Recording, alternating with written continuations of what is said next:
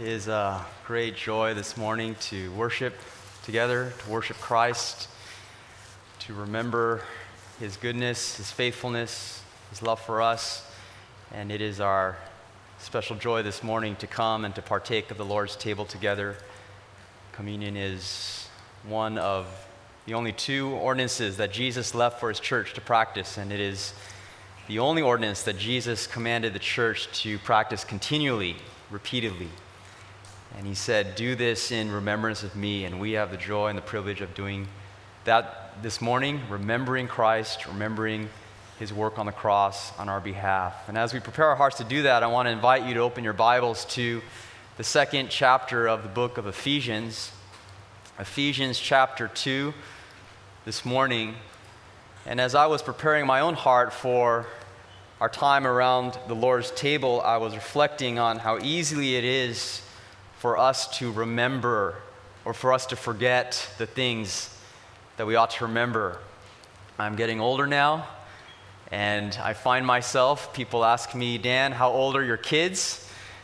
And I say, "That's a good question. Let me ask them and find out."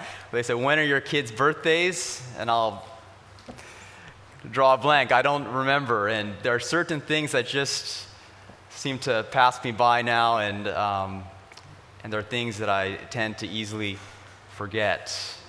And in a spiritual sense, what God says to us in His Word is that we, as His people, are forgetful in nature. We are afflicted with the sin of forgetfulness. We easily forget the things that we ought to remember, and we easily place as secondary in our lives the things that ought to be central. This is a sin that has afflicted the people of God, not just in the church today, but all throughout redemptive history. The sin that afflicted the people of Israel in the Old Testament was the sin of forgetfulness. They kept forgetting who God was, what He had done, the great work that He had accomplished in their lives as a nation, how He had rescued them from Egypt, how He had rescued them from slavery, how He had defeated Pharaoh's armies in the Red Sea. He had demonstrated His great power, His love, His faithfulness, His mercy, and yet, oh, how easily the people of Israel forgot the Lord. They forgot what He had done. They moved on from His salvation.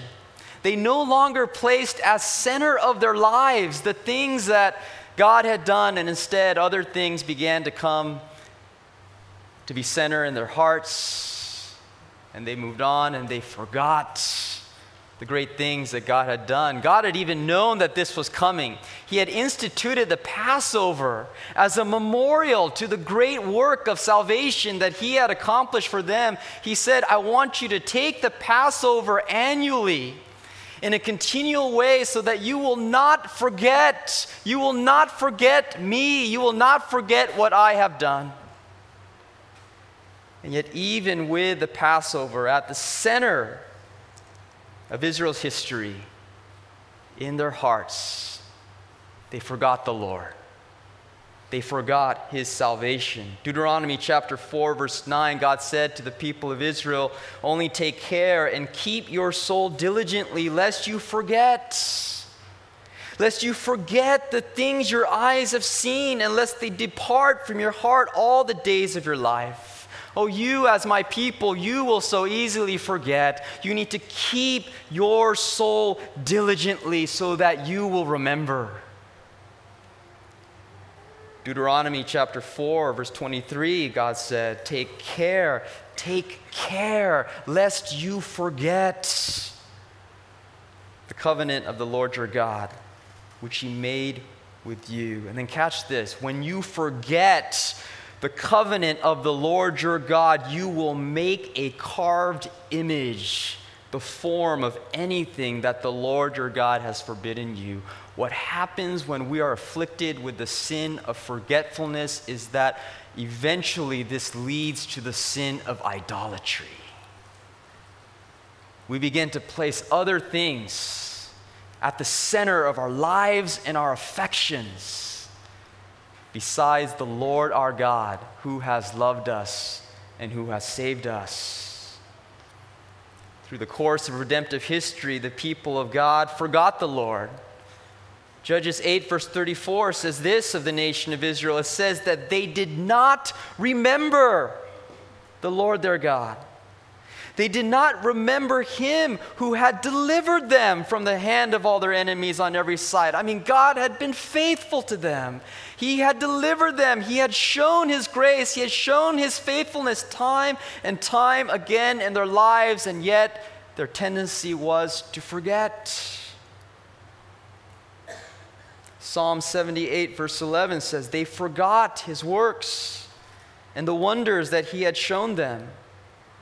Verse 42, they did not remember his power or the day when he redeemed them from the foe, when he performed his signs in Egypt and his marvels in the fields of Zoan. And Psalm 106, verse 21 is even more direct. It says, they forgot God.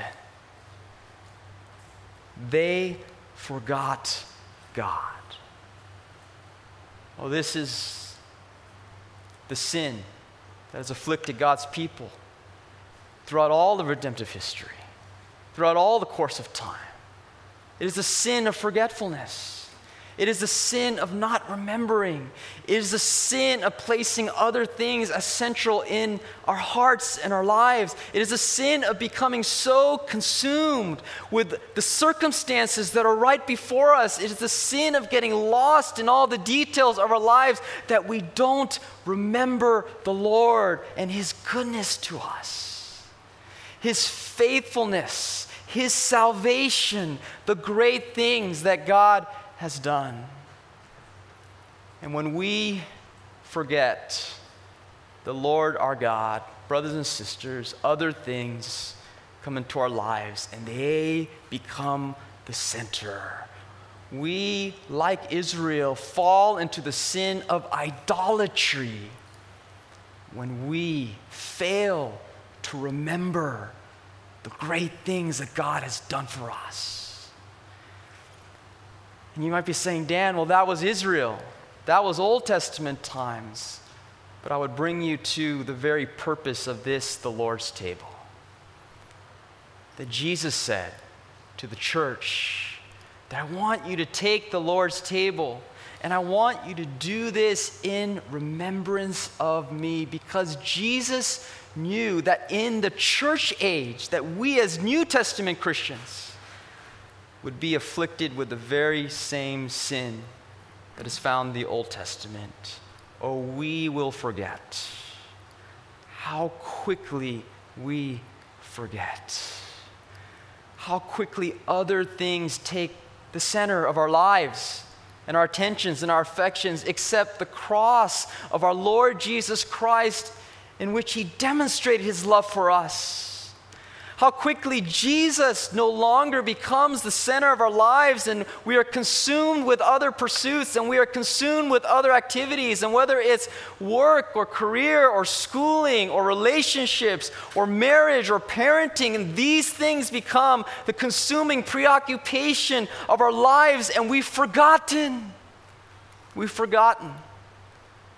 the great love of Christ for us, the cross. And Jesus said, he knew on the eve of his death, he knew that though I will go to the cross, and though I will stretch out my hands, and though I'll be nailed to a piece of wood, and though I will take the wrath of God on behalf of the church I love, they will forget. They will forget. They will move on. And we will move on. Jesus gave to us the Lord's table so that we would not forget, so that we would remember. And brothers and sisters, there is remembering in your head and there is remembering in your heart. I mean, I remember that August 24th is the day of my anniversary. I mean, I remember that. That's on my Google Calendar. And my wife asked me, when's our anniversary? Yeah, it's August 24th. I remember. But there's remembering in your heart. Or on August 24th, I remember my wife and the gift she is to me. And yeah, you can take the Lord's table in your head. You say, yeah, I remember Jesus and I remember what he did for me. Or with Paul, you can ask the Holy Spirit this morning to come and to lighten the eyes of your heart so that not only you remember this in your head, but in your heart you feel the weight of the great truths that Christ has died for your sins. And you remember Christ's love for you in a way where it sanctifies your heart from the idolatry that is always so present. That it sanctifies your heart from loving other things instead of Jesus.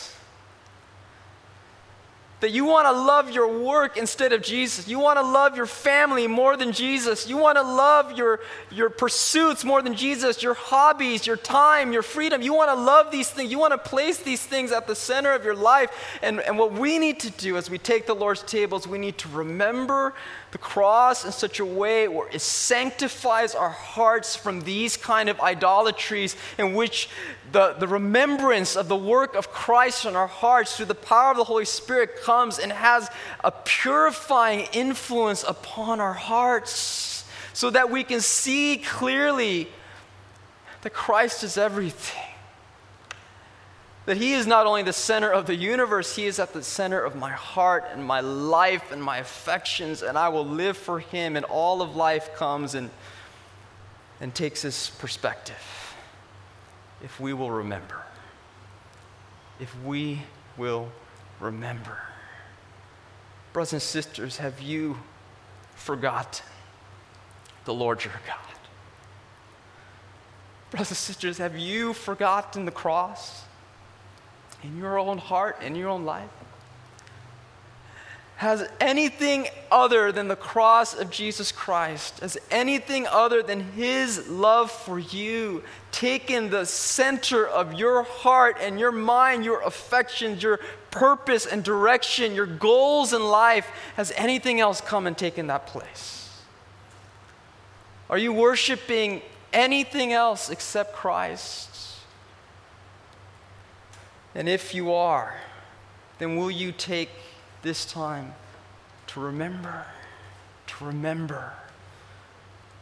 Christ?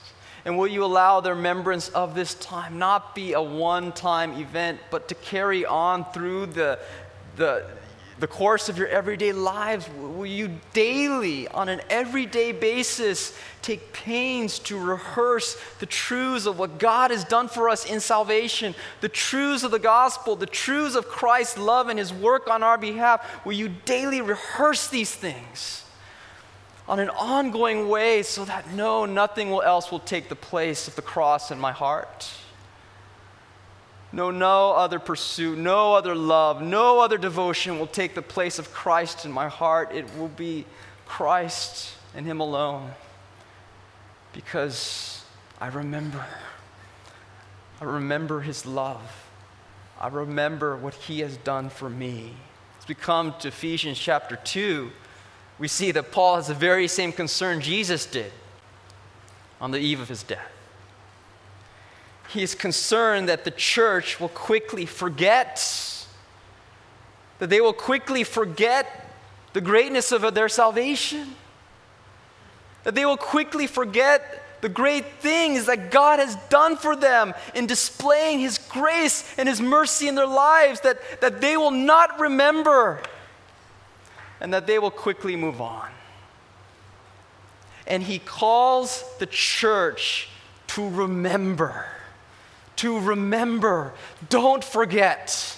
Don't forget who you were. Don't forget how lost you were. Don't forget how dead you were. Don't forget the depths and the hopelessness from which God has saved you. He calls on the church to remember grace.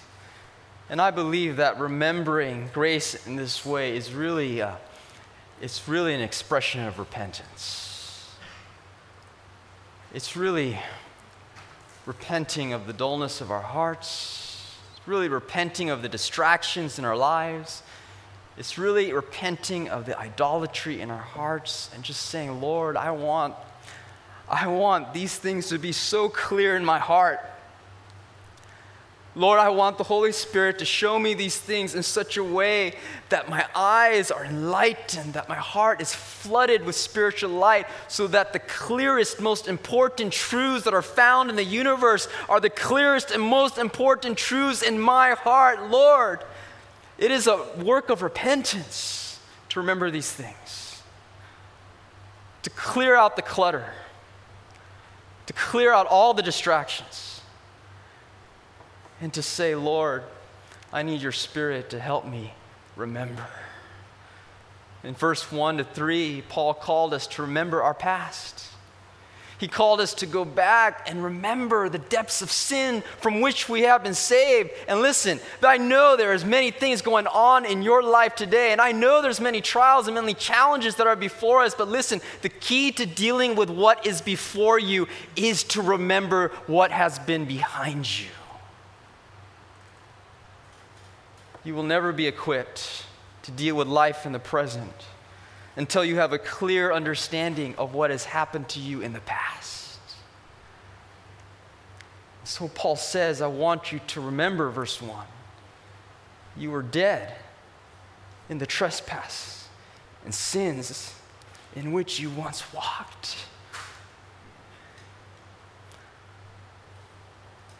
Oh, brothers and sisters, don't forget how lost you were before Christ. You were dead in your trespasses and sins. You had no spiritual life. You were a dead man walking. You had no capacity to see. You had no capacity to hear. You had no capacity to respond. You had no capacity to choose.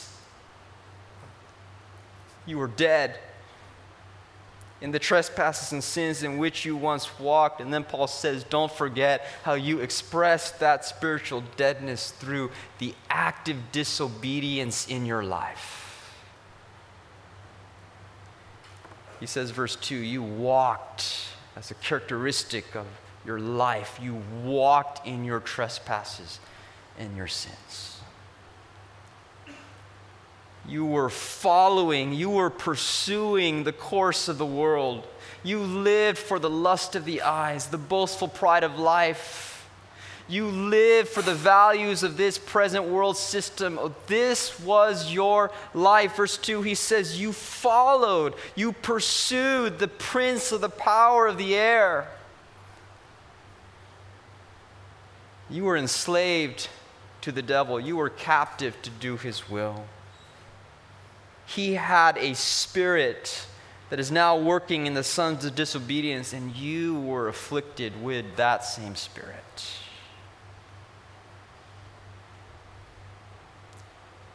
You live, verse 3, in the passions of your flesh. You were carrying out the desires of the body and of your mind. You loved your sin. You loved your sin. You were, verse 3, passionate about your sin before Christ saved you. And then Paul says, verse 3, you were by nature children of wrath. You were children of wrath. You were under God's condemnation. You were under God's judgment. If God had not intervened in your life, you would have died and gone to hell. You would have faced the eternal wrath of God that burns in the lake of fire for all eternity. You were a child of wrath, and God abhorred your sin. He hated your sin. He was opposed to your sin, and he promised to judge your sin.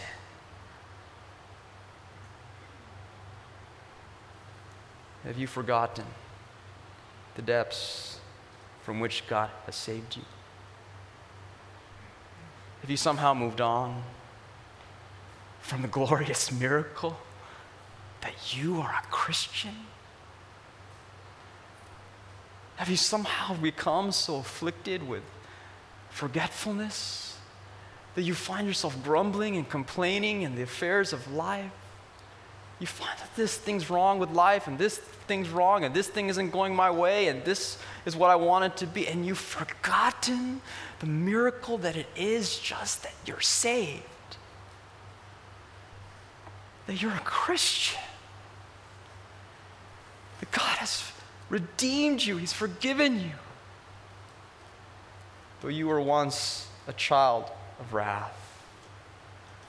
Well, I think that we too easily forget who we were before Christ saved us. We go on with the Christian life. Maybe we clean up our acts a little bit and become a Christian. Maybe we stop drinking and smoking and partying and carousing and saying bad words, and we start to feel a little bit good about ourselves. And now we're good people. And God loves us because we have something to offer Him. And God loves us because we deserve to be loved. And we've forgotten. We've forgotten who we were before Christ. We were children of wrath. That word wrath refers to God's settled indignation against the sinfulness of sin, God's holy hatred against sin. The word orge refers to the idea of swelling which eventually bursts. Jonathan Edwards wrote that the wrath of God is like great waters that are dammed for the present. They increase more and more. They rise higher and higher until an outlet is given. And once the floodgates open, the fierceness of His wrath rushed forth with inconceivable fury and come upon man with omnipotent power. Oh, we need to remember this is what we deserved. Well, we need to remember that this is what we deserve today. Well, we need to remember that apart from the grace of God, each of us would be in hell this day, this very instant. And we need to remember that anything less than hell in our lives is grace. If you have received anything less than burning in hell because of the greatness of your sins against the holy God, that is grace. It is grace. It is undeserved favor. And if we're grumbling and complaining, then we have forgotten. We have forgotten. Zephaniah chapter 1 verse 2 says, I will utterly sweep away everything from the face of the earth, declares the Lord. I will sweep away man and beast. I will sweep away the birds of the heavens and the fish of the sea. The great day of the Lord is near. A day of wrath is that day, a day of distress and anguish, a day of ruin and devastation.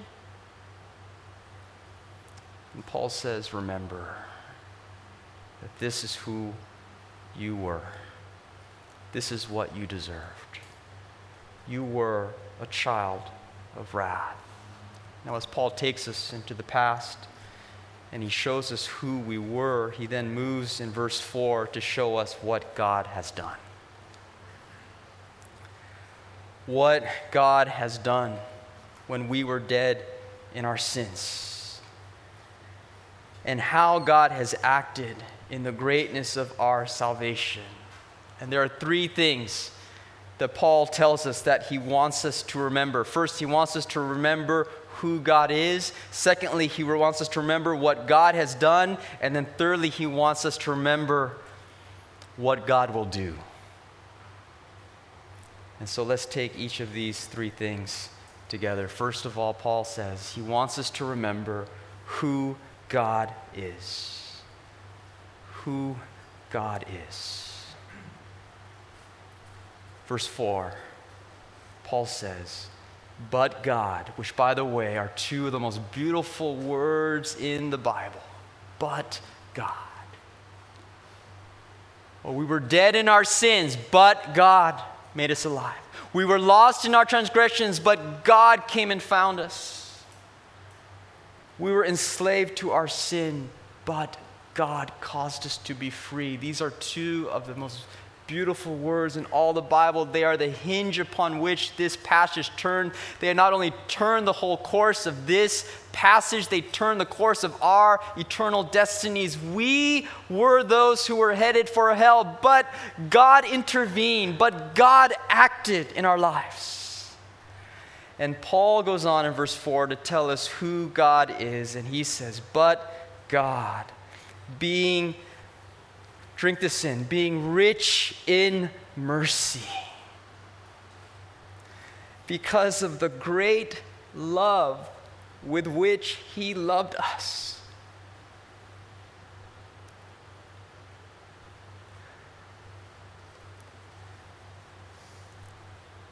Paul says he is a God of mercy. He is a God of love. This is who God is. And I want you to remember that. You say, Dan, I thought you said that God is a God of wrath. Yes, he is. I'm not taking anything back from last week's message. You say, Dan, I thought you said that God is a God of holy anger. Yes, he is. Yes, he is. He hates sin. He abhors sin. He abhors iniquity.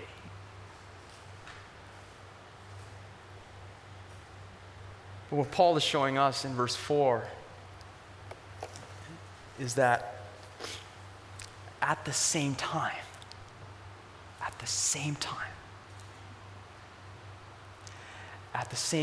that God is a God of holy wrath, God is also a God of mercy and love. And it's not that God is competing dual personalities. It's not that part of him is loving and the other part is wrathful, and these personalities are fighting each other, and sometimes his personality of wrath wins out, and sometimes his personality of love wins out. And in the Old Testament, his personality of wrath wins. In the New Testament, the personality of love wins. No, it is that all of these attributes are true of all of God.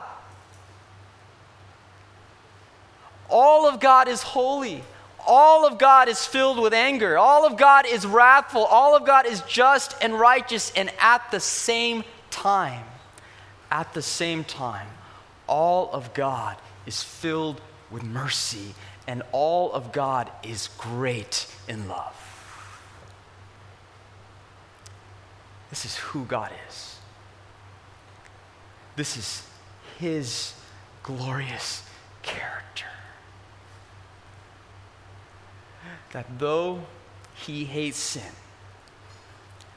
and though his eyes cannot abide iniquity, and though his nature dwells in settled opposition to every sin that we have ever committed or will ever commit, at the same time, his heart is moved with compassion. His heart is moved with mercy. His heart is filled with love.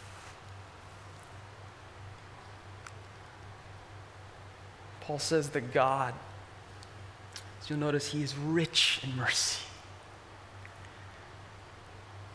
He is plusios. He is abounding. He is overflowing in mercy. He is overflowing in this idea of pity and compassion, of a heartfelt love for those who are in distress and trial. He looks at those who are suffering, is the idea, and he is moved with emotion.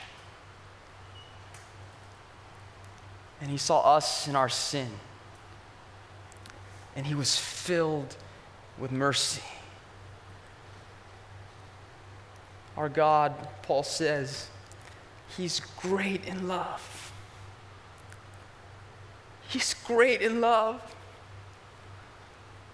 And there can be no greater demonstration of his love than this, that he set his love upon those who were dead. Who sets their love upon people who are dead? Who goes to corpses and say, I will now love you? God does. God does. He is not only rich in mercy, he is great in love. And what you notice that next phrase, Paul says, because of the great love with which he loved us. That's personal. That's personal. It's not just that God is a vast, great ocean of love that is out there somewhere. Paul makes it personal. The great love with which he loved us. He loved us when we were dead. He loved us when we were enslaved. He loved us when we were condemned. He loved us. He loved us. So Paul says, I want you to remember who God is. Brothers and sisters, have you forgotten who God is? Brothers and sisters, have you forgotten how awesome our God is? Have you failed to rehearse in your heart his glorious attributes? I guarantee you that if you remember on a daily basis, if you rehearse the glorious attributes of God, if you just, in your heart, in your prayer time, if you just take time to praise him for just who he is, just remember who he is, I guarantee you it will be a balm to your soul. I guarantee you that your life's problems will come into perspective. I guarantee you that your heart will be moved to peace because you know your God and you've remembered who he is. Paul says, dear Christian, remember who God is. And then secondly, he says, remember what he has done. Is remember what he has done, God being rich in mercy, because of the great love with which he loved us. Verse 5, even when we were dead in our trespasses, here's the key phrase, he made us alive together with Christ. He made us alive together with Christ. This verb refers to the sovereign initiative of God. This verb refers to the sovereign action of God. This verb refers to God doing the work. Theologians have taken this verb, he made us alive, and described this verb with the term monergistic regeneration, which is a big word, but let me impress this upon your heart. The term monergistic is very important. It describes what Paul is saying in verse 5. Mono meaning one, and ergon meaning work. There is only one who does the work in the work of regeneration. Because dead men cannot do anything to make themselves come alive. We were dead, and God caused us to become alive together with Christ. The Bible refers to this work as the work of regeneration. The Bible refers to this work as the work of granting new birth. The Bible describes this work as the work of being born again. It is a sovereign work of God in which he imparts new life to the otherwise dead and hopeless sinner. And verse 4 says that God imparts this new life because of his mercy and because of his love. The new birth is not some dry, abstract theological concept. The new birth is God's expression of his heart of love and mercy. He made us alive. He made us alive. One of my favorite illustrations of the miracle of the new birth is found in the book of Ezekiel in the Old Testament. In the book of Ezekiel, chapter 37, God takes Ezekiel to a valley. And it's almost like a scene out of the Lord of the Rings or of The Hobbit. He's in this great valley, and the valley is filled with dry bones. You can imagine skeletons strewn all throughout the valley. And God says to Ezekiel, he asks him this question. He says, Ezekiel, can these bones live? And Ezekiel's looking at these bones. He's looking at these skeletons. And he answers the Lord. He says, Lord, you know. You know. And God says to Ezekiel, I want you to preach to these bones. I want you to take the message of my word and I want you to preach to these skeletons. I want you to proclaim to these dead, dry bones the message of the Lord. Ezekiel, you are a prophet. Go preach to these bones. And Ezekiel, out of obedience, he goes to these skeletons, and you can imagine it now. He says to these skeletons, he says, hear the word of the Lord. O dead and dry bones, hear the preaching of the word of God.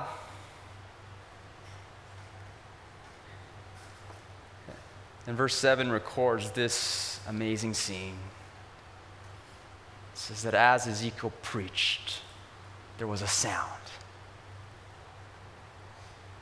Behold, there was a rattling, and the bones came together, bone to its bone. And Ezekiel kept preaching. He prophesied to these bones, and it says that breath came into them, and they lived. And they stood on their feet, an exceedingly great army. Now, I would have paid a lot of money to have been there on this day, to see this great, amazing miracle. Ezekiel preaching to skeletons, and they come alive because of the word of God.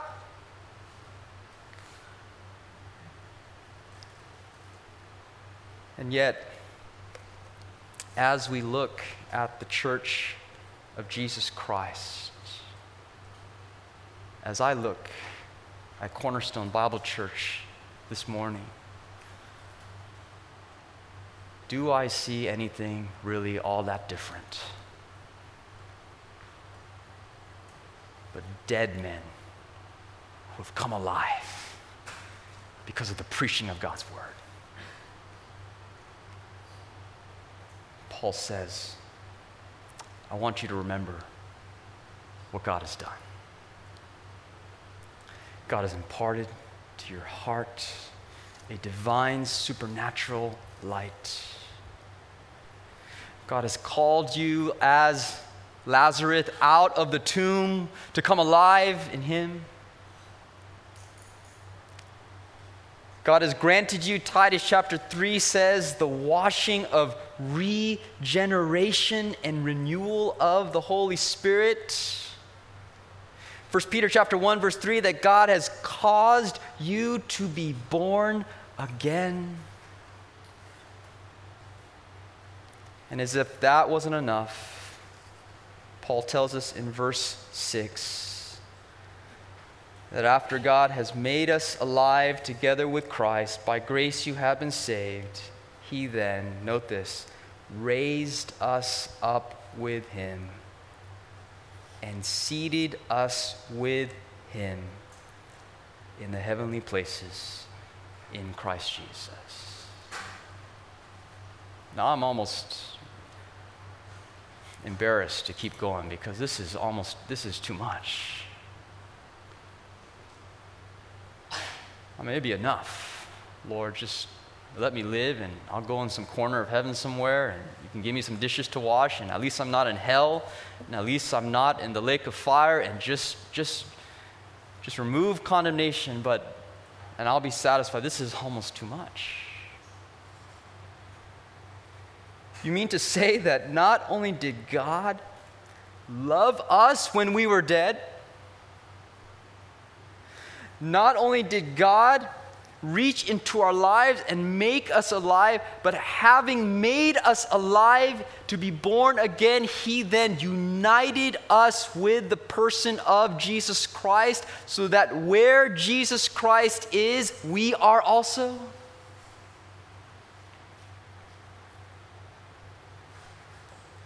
This is exactly what Paul is saying in verse 6. He's already told us back in chapter 1, verse 20, that God raised up Jesus, that God seated Jesus in the heavenly places at the right hand of the Father, far above all authority and rule and power. We already know that God exalted Jesus. What Paul is telling us in verse 6 is that when God raised up Jesus, God raised us up with him as well. That when God seated Jesus at the right hand of the Father, God seated us with Jesus at that exalted place. That we are so united and identified with the Lord Jesus Christ that in a very real sense, where he is where we are also. And that when he died, we died with him. When he rose, we rose with him. And when he ascended, we ascended with him. And we are seated with Christ in the heavenly places. Paul says, don't ever forget, not only who God is, but what he has done. Don't ever move on from these great and glorious realities. Rehearse them daily. Call them to mind. Preach them to yourself and preach them to others. Never move on. Never let the wonder of your salvation diminish with time. Paul says, remember who God is. He says, remember what God has done. And then thirdly, finally, he says, remember what God will do. Remember what God will do. He says in verse 7, one of my favorite verses in the Bible, one that we could spend weeks just unpacking the meaning of this verse. Paul says, God did all this. Why? So that in the coming ages, in the long succession of ages which are to come, which stretch forth as far as the eye or the imagination can see, God did all of this so that in the coming ages he might show, or he might demonstrate, the immeasurable riches of his grace in kindness toward us in Christ Jesus.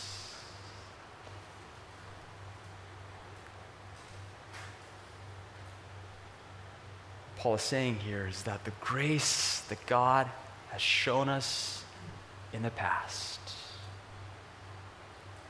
has a view to the grace that he will show us in the future. There is so much grace we've experienced in the past. The grace of our forgiveness, the grace of regeneration, the grace of being born again, the grace of adoption, the grace of being blessed with every spiritual blessing. We have received so much grace, grace upon grace. And yet Paul says, you know what? It's just the beginning. There is more grace to come in the ages which are to come, so that in the coming ages he might show. I read theologians who have pondered the meaning of this verse, and they have concluded, theologians like Jonathan Edwards, who have concluded that the showing or the demonstration in verse 7 must be a demonstration that is progressive in nature. It cannot be that we get to heaven and at one point in time, God demonstrates His grace in a way where He exhausts all that needs to be seen. But pondering and reasoning from the infinity of God and the infinity of His attributes and the greatness of His grace, which goes on without end, they have reasoned that the showing or the demonstration of the riches of God's grace must be a progressive demonstration that continues for all eternity. In other words, that in the coming ages, in the hundreds of years which are to come, when we are in heaven and when we are in eternity, there will never be a point in heaven where we have seen all that can be seen. There will never be a point in heaven where we have learned all that there is to learn. There will never be a point in heaven where God's grace will have been exhausted and the demonstration is now over because we've seen all that needs to be demonstrated. But given the fact that this demonstration must be progressive in nature, that it will unfold through the coming ages of time, that there will be a continual learning and growing and understanding and apprehending and beholding and delighting in further manifestations and further expressions of the grace of God, which has not been expressed in the same way in the past. Paul is showing us that if you think that God's grace in the past is amazing, just wait till you get to heaven. I mean, it's going to knock your socks off.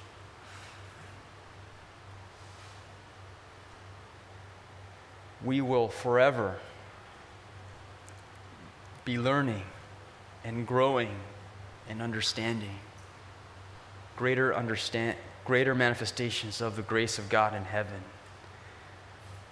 And the reason why this demonstration will never come to an end is because the grace of God in His attribute of His grace is infinite in nature.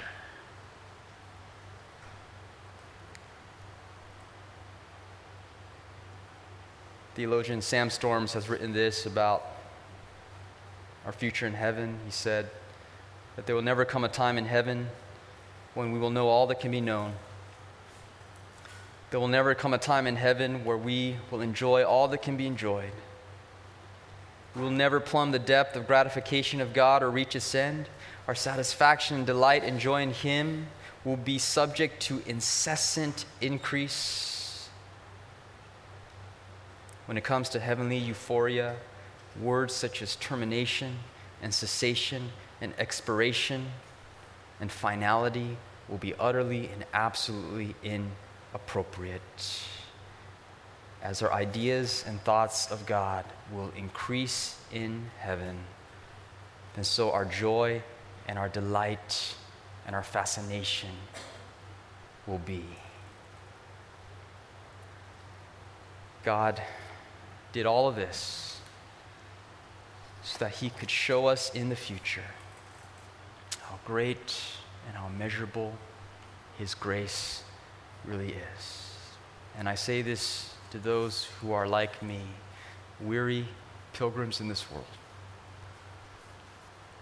I say this to those who still battle. Even with our redeemed nature, we still battle with the world and the flesh and the devil.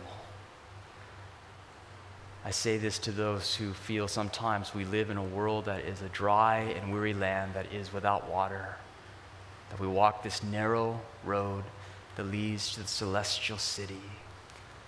that one day our faith, that it will be sight. And one day this body of sin will become a new glorified body.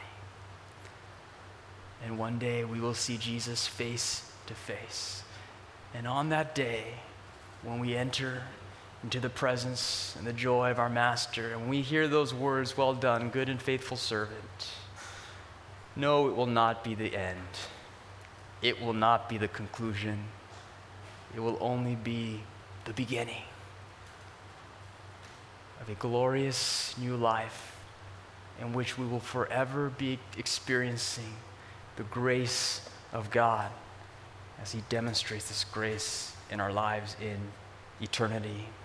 Oh, brothers and sisters, will you remember your God? Will you remember His salvation? Will you remember the cross? Will you repent this morning of your distractions, your hurriedness, a mind that is cluttered with just things you need to do? Will you ask the Lord to help you with your dullness? Would you ask the Holy Spirit to come flood your heart with life and light? Will you remember the greatest truths in the universe, which center around our salvation and the work Christ has done for us? And will you remember these truths in such a way where what is at the center of the universe, what is at the center of the Bible, what is at the center of this passage would also be at the center of your heart? By grace, we have been saved. Though we were dead, we have been made alive in Christ.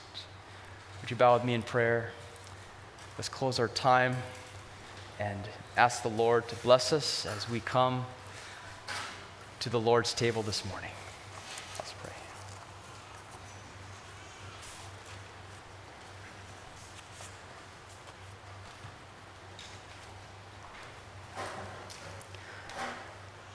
Our Father, we thank you for this time of remembrance.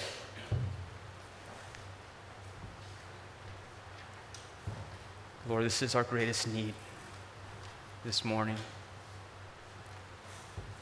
in our hearts and in our lives, is that we would not forget your salvation, that we would not forget who you are, that we would not allow idols to come and to take center place in our lives, but that we would remember who you are, that we would remember what you have done, that we would remember what you will do in the ages which are to come. Well, Lord Jesus, we thank you for the Lord's table. We want to do this in remembrance of you. As we take of the bread, we want to remember your death on the cross. We want to remember how your hands and your feet were nailed on that tree, and how the holy wrath of God that we so richly deserve was poured out instead upon you, our substitute. We want to sit at the feet of the cross once again with wide-eyed wonder at the greatness of your sacrifice. And as we take of the cup, we want to remember your blood, the blood that was shed for the forgiveness of sins, the blood which now cleanses us from all of our sins, the blood that is sufficient to cover all sins. Lord, help us to remember. Help us not to forget. Clear away the clutter. Clear away the distractions in our minds. Pray this time would be a time of worship and of praise. We ask this all in the name of Jesus. Amen.